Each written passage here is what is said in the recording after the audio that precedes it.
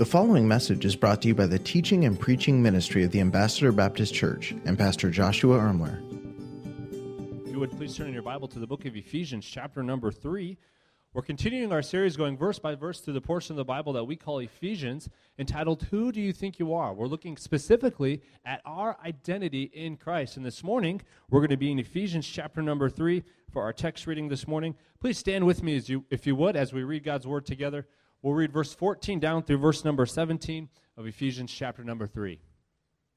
The Bible says in Ephesians chapter number 3, starting in verse 14, For this cause I bow my knees unto the Father of our Lord Jesus Christ, of whom the whole family in heaven and earth is named, that he would grant you, according to the riches of his glory, to be strengthened with might by the Spirit in the inner man, that Christ may dwell in your hearts by faith. Now get this, that ye, being rooted and grounded in love. This morning, Pastor's going to bring a message simply titled, I Am Loved.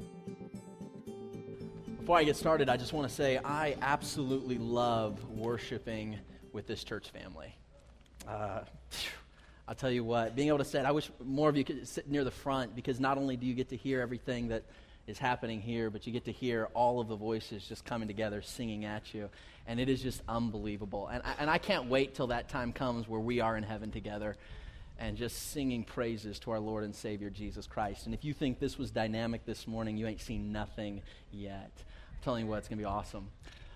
Well, we're going through a series right now simply entitled Identity. Who do you think you are? And we've been going verse by verse by verse through the book of Ephesians. Today, we're going to officially be halfway done with the book. And we've been identifying in this passage, in this book of the Bible, all the things that God declares for us to be now that we are in Christ. And today, as was stated a moment ago, we're going to look at this subject of we are loved. In Christ, we are loved. Before we get into that, how many of you enjoy riding airplanes, flying airplanes? Maybe you have to travel here and there. How many of you really look forward to it? You enjoy it, okay? There's a couple of you. Roman, you work for the airline company. You have to say that. But any of you don't work and don't get paid by the airline, how many of you are like, man, I really enjoy it? Okay, a couple. How many of you kind of get a little bit nervous about it? Anybody like that? It's not really your thing? Raise your hand. You say, okay, so more people who get a little bit nervous about flying maybe than others. And just because of some of what I do, I have to fly quite a good bit, and I've had all kinds of experiences as I was flying. One time, my brother and I, Daniel, we were on a flight. I can't even remember where we were going at the time, and we hit some really bad turbulence. And you would think, me being a pastor, comfortable with my eternal destination, that I would be okay, with a lot of turbulence. And hey, if this is the way it goes, then this is the way it goes. I just get nervous. Any of you like that? You get nervous with a lot of turbulence, and man, all of a sudden we're flying along, and the whole plane just started going out of control, just really big and shaking really hard. And while this was happening, the captain was on the loudspeaker giving some random announcements, and all of a sudden the plane just went berserk, and you could hear the pilot say, whoa, whoa, whoa, literally over the loudspeaker. Everybody could hear it, and that's not a comforting thing when you hear your pilot saying, whoa, whoa, whoa, whoa, over this loudspeaker. And then, trying to make up for it, he said, oh, God, folks, it's all right. He said, we just hit some train tracks. And for a second, I was like, oh, okay, good. That's all it was, train tracks. Wait a second, we're 30,000 feet up in the air. What's going on here? Daniel looks over at me, he leans over, and he says, train tracks. It felt like we got hit by the train. That's what it felt like. And we had those experiences before. When I was flying into Asia on one occasion, we were touching down in the Philippines. There's so many different islands that you have to fly to, and literally, the Herados could tell you maybe about some of this. We landed in this one airport, and literally, as we're landing, usually it looks like an airport, and we're landing, and I'm seeing little huts and villages. No joke, I'm seeing laundry being hanged out just outside of the runway. There are cows, and there are goats, and they're just out there, and this plane is coming down, and I'm thinking, this is kind of different. I was just hoping one of the sheep didn't get out in front of the plane, and we landed there, and everybody just started clapping. And I don't know if this is a cultural thing. Maybe you could tell me. But they all started clapping, and everybody was excited that it landed that way. Apparently, maybe that's not normal, and they were excited that everything went really smooth. Or maybe I don't know exactly how it went. Until my next flight, I figured out why they clap. we were heading down into Manila, and we were coming in really, really steep. And as we were coming in, all of a sudden, our plane just, and it just goes like straight up, and everybody's holding on real tight. And so I don't know what happened. I'm assuming we missed the runway. And it came up the first time it had ever happened to me. We came flying back around. I'm thinking, man, it didn't go so well the first time. I'm wondering how it's going to go this time. I'm a little nervous because I'm in a different country, and I don't know if maybe the training isn't quite the same for the pilots. I just didn't know. I was nervous. And man, they landed that second time, and once again, everybody started clapping. And this time I knew why, and I clapped with them. It was a wonderful experience to know that we had made it down safely. It was a great thing.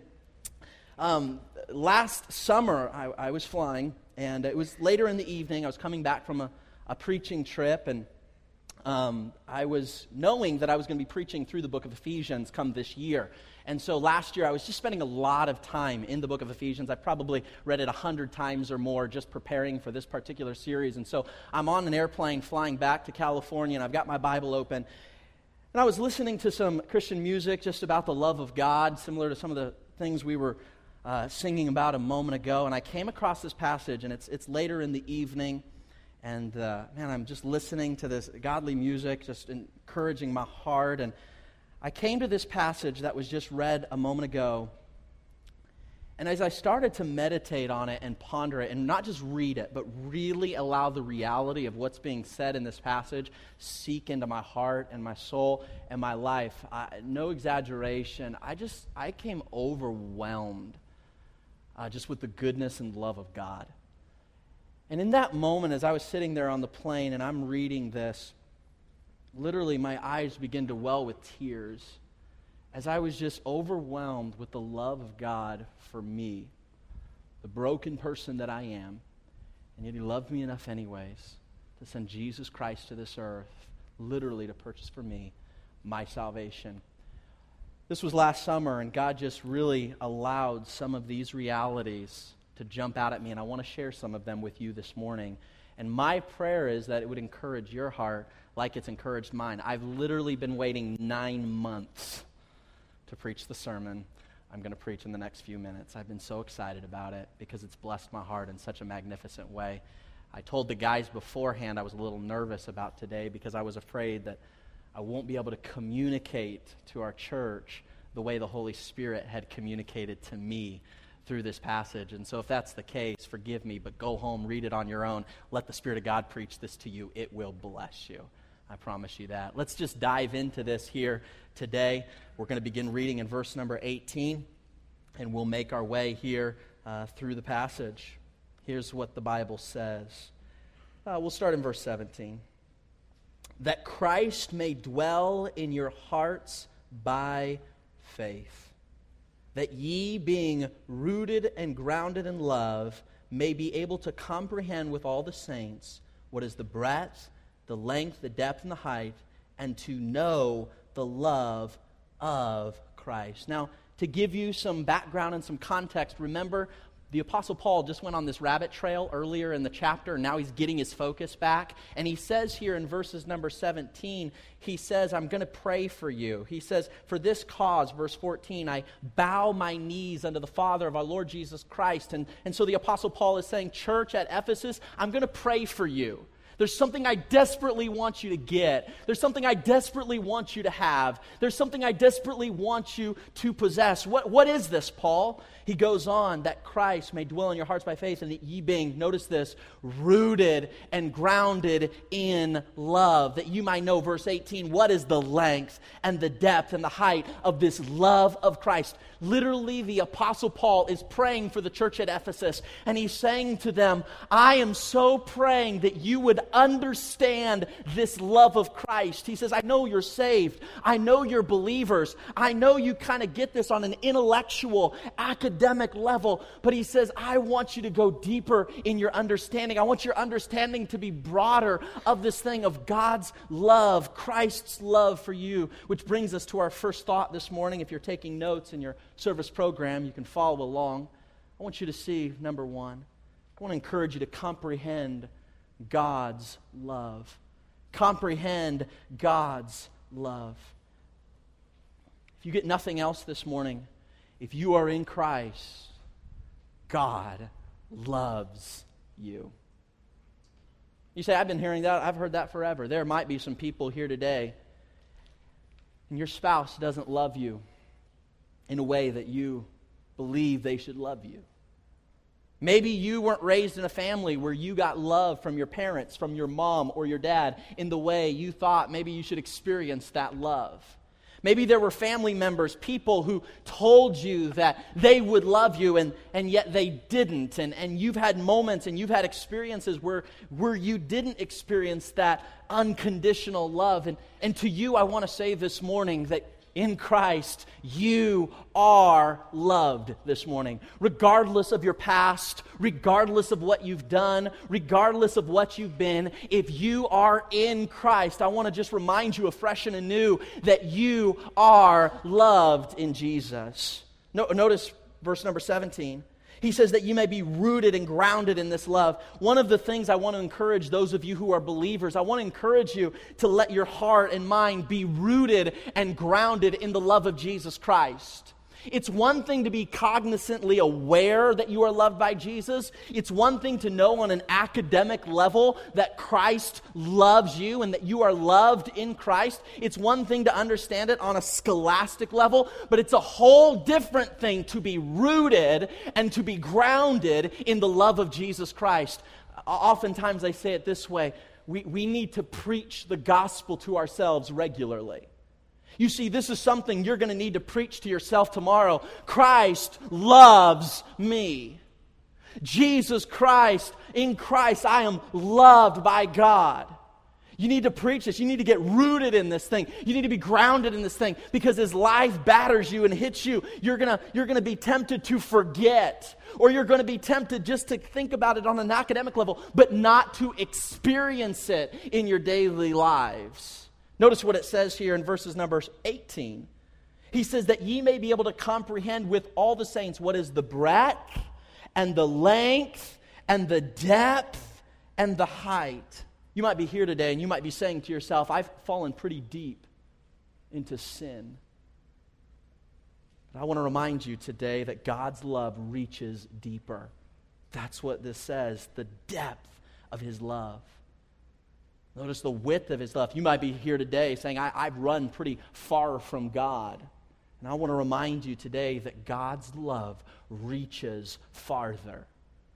Notice it says the height. You might be here today and say, I've really reached the highest levels of pride, the highest levels of arrogance, the highest levels of self-righteousness.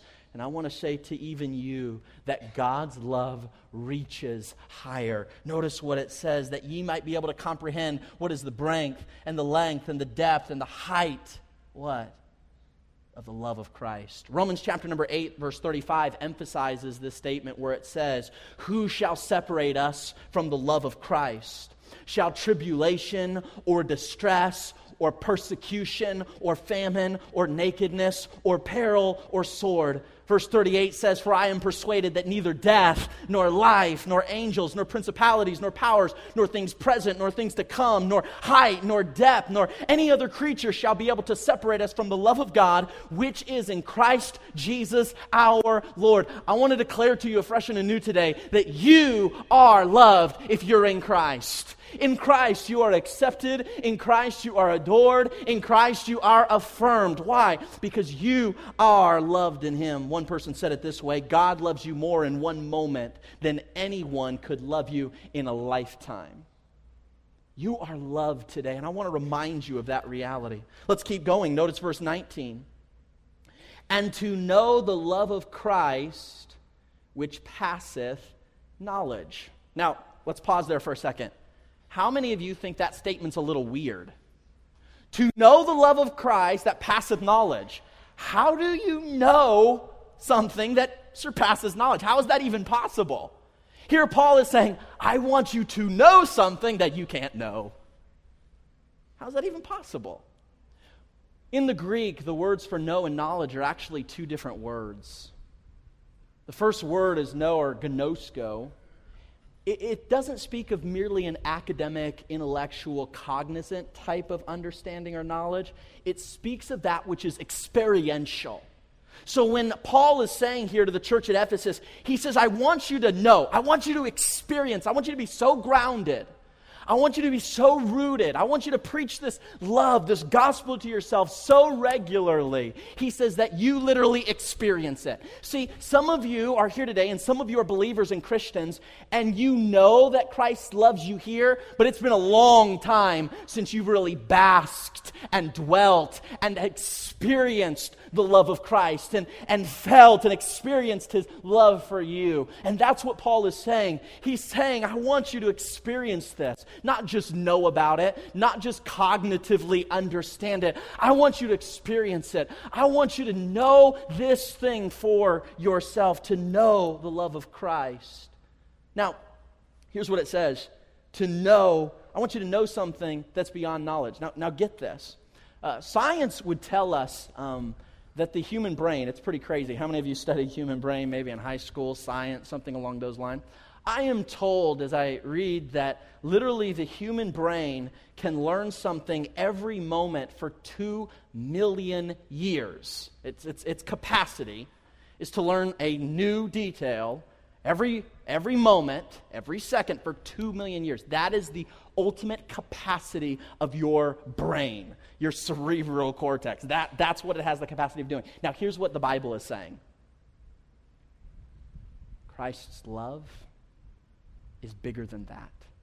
That you could spend the next 2 million years learning the depth and the width and the height and the breadth of Christ's love for you. And what this passage is teaching is you still wouldn't understand it fully. You still wouldn't be able to experience it fully because it is greater than that. I don't know about you, but that's pretty awesome. To think that that's how much God loves me because of his Son, Jesus Christ. I want to remind you today that in Christ you are adored and you are accepted, you are approved, and you are affirmed. And notice what it says here. I want you to see this. He says, I want you to experience gnosko, the love of Christ, which passeth knowledge. Why? That ye may be filled with the fullness of God. Wow.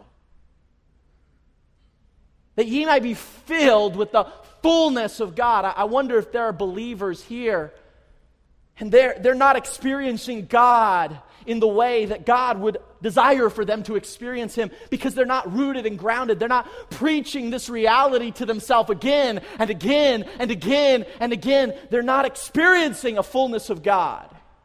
They've got access to him. God's not withholding himself.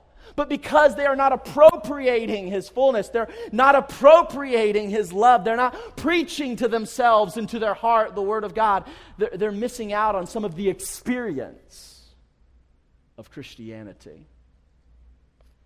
Let's keep moving to verse 20. It says, now unto him that is able to do exceeding abundantly above all that we ask or think, according to the power that worketh in us. How do we know the unknowable? How do we experience the unexperiential? That's what verse 20 says. It says, now unto him, God, who is able to do exceeding abundantly above all that we ask or think, according to the power that worketh in us. You see what he's saying here? He's saying, my Spirit can give you the ability to go beyond what you can even physically, cognitively understand. My Spirit can make it possible for you to experience what you're not currently experiencing. To be able to experience the gnosko, to experience this agape, to experience this love of Christ. Not just know about it, not just cognitively understand about it, not just preach a lecture or tell your kids about it, but to be rooted in it, to be grounded in it, to be experiencing it, to be basking in it, to be dwelling in the love. And so when you go to work and you spend time with your spouse, it's just radiating from your life because you're experiencing the agape love of Christ. Notice verse number 21. Let's keep moving. Unto him be glory. Now, I want you to see this. One of the indications as to whether or not I'm truly experiencing the love of God in a gnosko type of manner, where I'm really experiencing. I'm not just, oh yeah, Jesus loves me, and it's just this academic, cerebral type thing. But no, when it's a soul thing, when it's a heart thing, when it's a deep thing, how do we know when it's real? One of the indications as to know whether or not I'm truly experiencing the love of Christ on a deep and personal level is to look at whether or not His love fills and overflows out of my life in praise and glory to Him. That's what it says, verse 21. Why all this love? Why bask in it? Why be rooted in it? Why be grounded in it? Is it all about me? No, it's not ultimately all about you. It is ultimately all about God. It's ultimately all about His Son, Jesus Christ. Why? Unto Him be glory. You see, there is glory that Christ gets when you are rooted, grounded, and experiencing the love of Jesus Christ. Because at the end of the day, this Christian experience isn't ultimately about you. It's ultimately about Jesus. It's about His glory. It's about His honor. I want you to think about this for a moment. Because God is so awesome in His love toward us, we don't no longer have to seek glory for ourselves. This is what this is saying. Because you have so much love, you have access to so much affirmation, you're available to so much adoration, you no longer have to live your life seeking for adoration from lesser things. You don't have to run around your life looking for acceptance in smaller things than Jesus, because you've got everything you need in the person of Jesus Christ. That's what this is teaching. You've got more than you need. In fact, it could overflow. That is what's available to you in the person of Jesus Christ. That means this: I no longer have to seek to glory. I no longer have to seek glory to validate my life. Because of Christ's love for me, I no longer have to seek glory to validate my life. My life is validated by the love and acceptance of the Creator of the universe. I don't have to get my spouse to validate me to feel emotionally stable, because I've already got the one who gives me everything I need to be emotionally stable. You see, I don't have to look for it in lesser things anymore. I can find all my validation in Christ. Because God loves me and because God loves you, we no longer need to seek glory to prove our value. I don't have to prove myself to everybody who comes along. I don't have to justify myself. I don't have to justify all my actions and prove to this person and prove to those people and prove why I look better or I act better or I am better or I've got more money or I've got more stuff, and I don't have to live a materialistic lifestyle trying to convince everybody who comes into my world that I'm really awesome, because guess what? In Christ, I have everything I need. I have all the validation, the acceptance. I don't have to live according to the laws of this world so that everybody around me and everybody around us will give us what we need. You've got what you need in the person of Jesus Christ. You're already validated in Christ. Your value is already substantiated in Christ. You don't need to go around buying more things just for the sake of buying more things so people will think that you're important. Now, if God's Spirit leads you to buy something and to use it, leverage it for the good of your family, for the good of others, follow His Spirit. But you don't have to do that anymore to fill this void. That's what I'm saying. You no longer need that house, you need that car, you need those things, you need that career, you don't need it anymore to fulfill some insecurity of your heart. You have everything you need in the person of Jesus because He loves you. I no longer have to justify my existence, run around justifying my worth, justifying my actions to everybody who comes into my presence, because I've been justified by the one and only that matters. Do you see how liberating this is? I'm trying to help you. Because for some of us, because we are not appropriating and experiencing the love, the depth, the height, the breadth of Christ's love for us, we run around looking for that acceptance, that affirmation in so many things lesser than Jesus. And so we got to make more money, and we got to buy bigger things and drive cooler cars and get bigger toys. Why? Because we're trying to justify our lives. We're trying to be our own functional saviors. We're trying to rescue ourselves. I'm important. I am somebody. Look at me. Look what I have. Look what I wear. Look how beautiful I am. Look at this. Look at that. We're trying to justify our experience. You're trying to fill a void that can't be filled outside of presence of Jesus Christ. That's what I'm trying to say. It's not that the house or the car or the clothes or the beauty or the talent or the abilities are bad. That's not what I'm trying to communicate. But what I'm trying to say is when those things, you need them to feel this sense of worth in your heart, it's probably because you are not finding your worth, your validation, your justification in the person of Jesus. And can I say this? That's such a sad place to be. Because you're not happy. You're not. There's like all the best you can hope for is just the next thrill. Buying the next thing, experiencing that next thing, having that next thing, and if you can just get enough of the rush, then it'll just kind of keep you going. I'm saying there's a peace that passeth all understanding. There is a joy unspeakable and full of glory, and his name is Jesus. I'm encouraging you, I'm calling you to find satisfaction in something bigger rather than finding it in something smaller. You are loved. You're loved. Can I say this? I no longer have to seek the approval of man. We're no longer slaves to the acceptance of our peers. If somebody approves of me, glory to God. And if somebody doesn't approve of me, then I want to look and ask the Lord, reveal something about my heart. Is there something here that I need to grow in? Is there an area where I need to appropriate some grace, where I need to grow in? This person's criticizing. I'm going to learn from it, but it doesn't destroy me emotionally. That person doesn't like me. I can take it with a grain of salt. I can take it with emotional maturity. I can take it in. I can process it. I can yield it to the Spirit, but it doesn't define me. It doesn't destroy me. It just is what it is. That's how emotional, healthy people, that's how they deal with criticism. They take it for what it's worth. But it doesn't ruin their day. It doesn't destroy their week. It doesn't throw them into the depths of depression. Why? Because you still have Jesus. You still have what you need to be satisfied, Jesus. You still have what you need to feel significant, Jesus. You still have what you need for security, that's Jesus. You really haven't, when somebody criticizes you, you really haven't lost anything that really matters because you still have Jesus. And when you don't get the car or the house or the thing or the possession that you really wanted, it's still okay because you have what actually is what brings you joy, Jesus. And so if you don't get the house you want, or if you don't, your car, somebody bangs into it in the parking lot, yeah, it's a little frustrating, but at the end of the day, that's not where your joy is. Your joy is in the person who can never be taken away, Jesus. And so your heart is stable.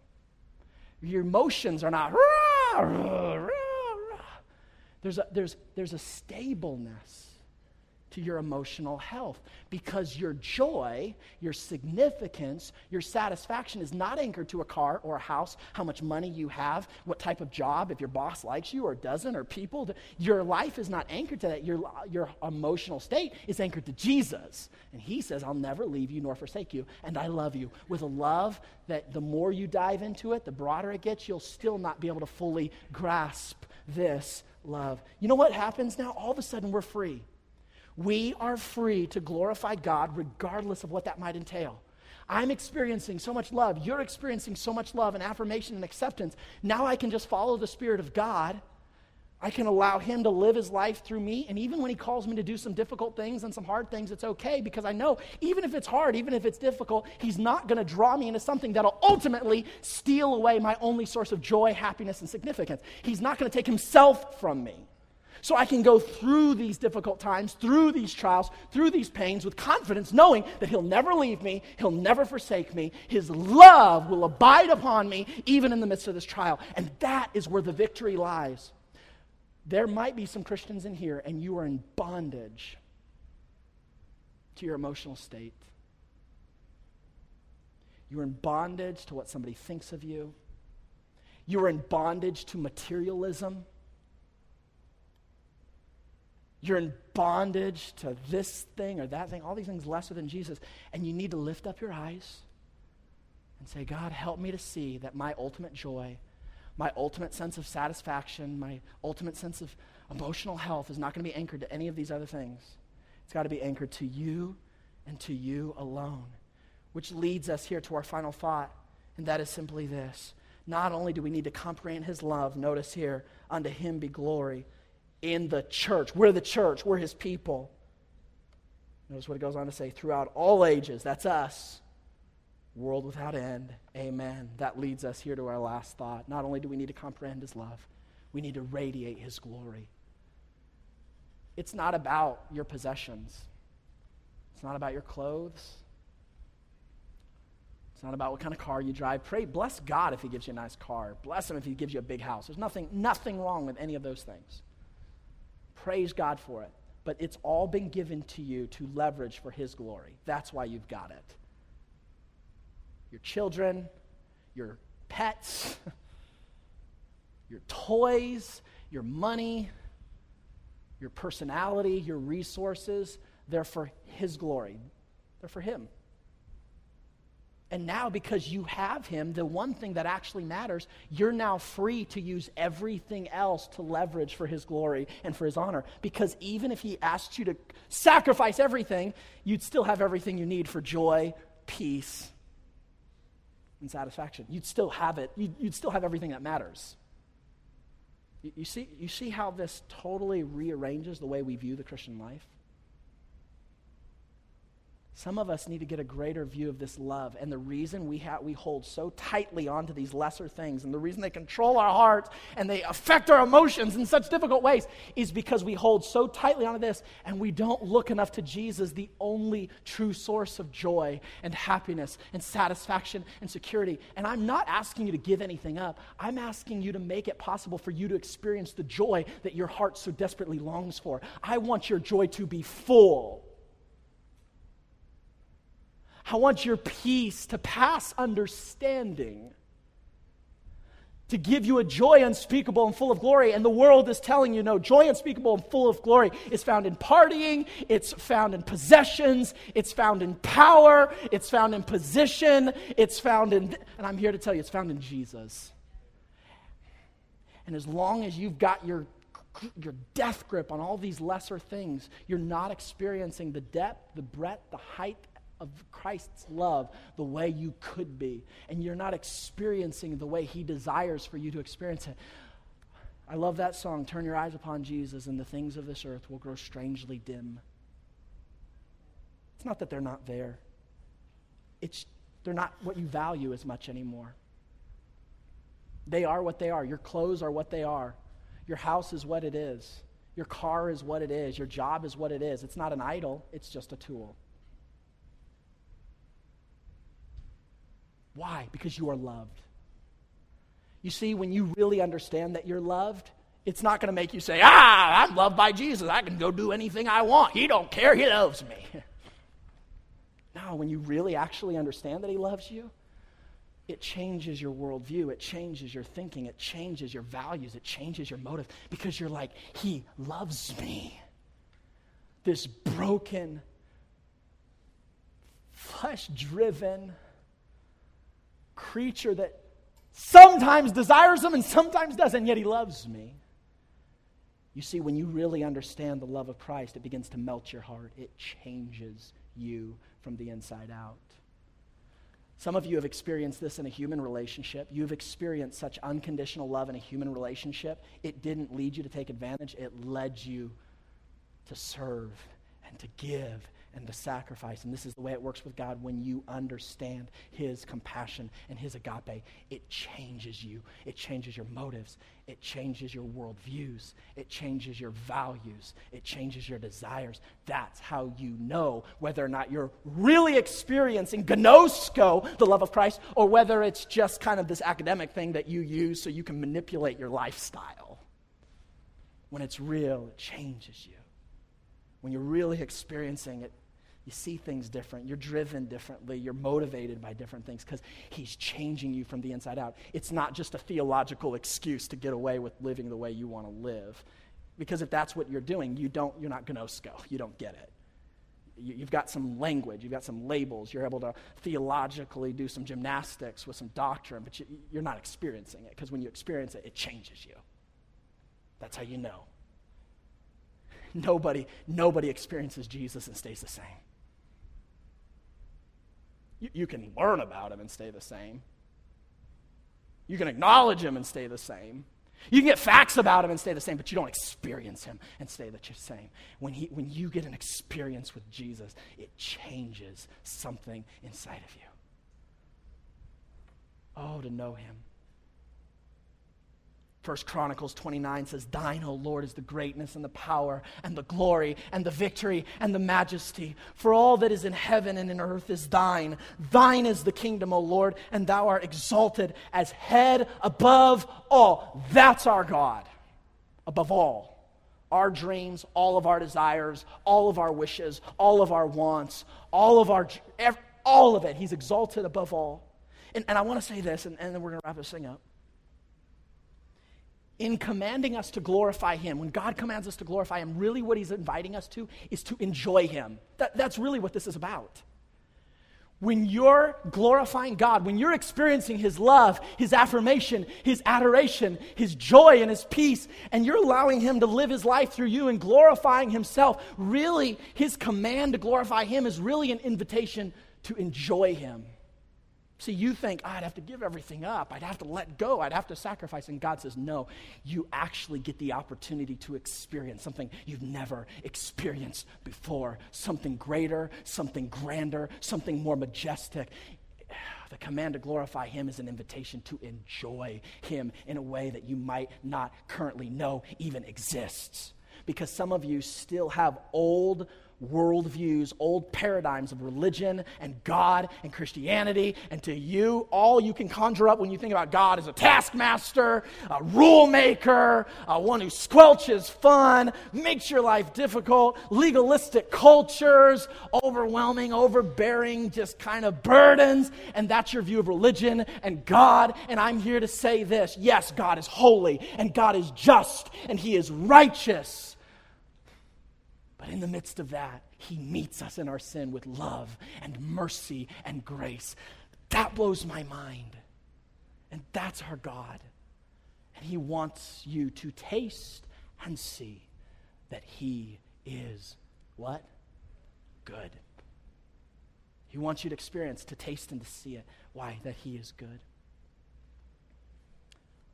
I heard the story about a young man who, in his late teens and early adult, just lived a life of just rebellion. He just kind of got with the wrong crowd, and before he knew it, he was just doing things he never thought he would do. He was partaking in things he never thought he'd partake in, and literally to the point where it was beyond healthy. I mean, he was hurting his emotional state, he was hurting his physical body, and ultimately he was destroying his soul from the inside out just with the lifestyle that he was choosing. All in the thought of, this is fun, this is free, this is liberty. Years went by, and it just got to a place where his entire life just was crushed. Emotionally, psychologically, physically, spiritually, just broken. Absolutely broken. After a few years, he met a girl. They got married. And in their season of marriage, she came to know Jesus Christ as her personal Lord and Savior. And for years, would try to reach out to him, letting him know that Jesus was his hope. He wanted nothing to do with it. He didn't see it as being real. He didn't see it as being authentic. He saw himself as just somebody that nobody really loved, and the way he dealt with that was just by abusing himself in every possible way he could think of. But his wife would just radiate the glory of Christ and the love of Christ to him. And her love and Christ's love through her began to change him from the inside out. He had literally gotten to a place where he convinced himself that not even God loved him. That based on his past, based on what he had done, based on what he experienced, God himself couldn't even accept him. And then for the first time, he began to realize that in Christ, he could be loved. That because of what Christ had done on his behalf, he could be accepted. Because of what Christ did in bleeding on the cross, he could have life, adoration, acceptance in Christ. And that day came where he committed his life to Jesus Christ and Jesus Christ alone. And I wish I could tell you it all went perfect from there and everything was awesome. But it was a journey. It was a struggle. There were ups and there were downs. There was 2 steps forward and 1 step back. There were detours. But God continually poured out his grace and mercy and began to continue to work. Years turned to decades, and this young man began to grow. He was a very, very smart, intellectually wise guy, smart. He had an opportunity of beginning to work at a seminary. And just as the years went by, he literally became a seminary professor. And later in life, in his late 70s, he was still teaching as a professor in this seminary. It was just he would teach, and he was one of those students, one of those professors that everybody just liked for whatever reason. They just liked the person. He's very, very smart. He was known, and you get in his classes, and you just sit there, and just the way he saw the world and the way he thought just was intriguing to people. He was always one of the favorite professors of the students, and they'd often come and ask him questions. They'd ask him theological questions and doctrinal questions and try to get him and he'd answer them with grace. And one day, toward the end of his life, he was in his living room, and his health was starting to deteriorate. He couldn't do what he once had done. And he was in his rocking chair, and some of the students had come to his house, and they're just taking some time to be with him toward the end of his life. And he was in a rocking chair, and one of the students asked a question. He said, "What's the greatest thought you've ever had?" That aged man began to think back to his life. His sin, his brokenness, his rebellion. But a God who in his grace and his love and his mercy reached out to him anyways. The young student thought maybe he hadn't heard him because he just kind of stared into the distance, and he asked him again. He said, "What's the greatest thought you've ever had?" And as a tear began to roll down his cheek, he said, "Jesus loves me. This I know. For the Bible tells me so." Can I say this? Regardless of your past, regardless of where you've been, in Christ, you are loved. Oh, that you would get rooted in that reality. That a day wouldn't pass, a week wouldn't pass where you're not grounded in that reality. I know it's knowledge that passeth understanding, but in his Spirit you can not just know it, you can experience it. And my prayer for Ambassador Baptist Church is there are some in here and you know the love of Christ, but you don't know it. You're not experiencing it. And if you were, it would change everything. Oh, that we would surrender, that we would remind ourselves, that we would preach this agape love to ourselves every single day. And never forget, regardless if your spouse doesn't love you, and regardless if your parents don't, or you're some person at the church doesn't, just remind yourself afresh and new every day, Jesus loves me. This I know. For the Bible tells me so. In Christ, we are loved. Thank you for listening to this message brought to you by the teaching and preaching ministry of the Ambassador Baptist Church. If this message was a blessing to you, please consider leaving us a review or sharing the message on social media. Thanks once again for tuning in.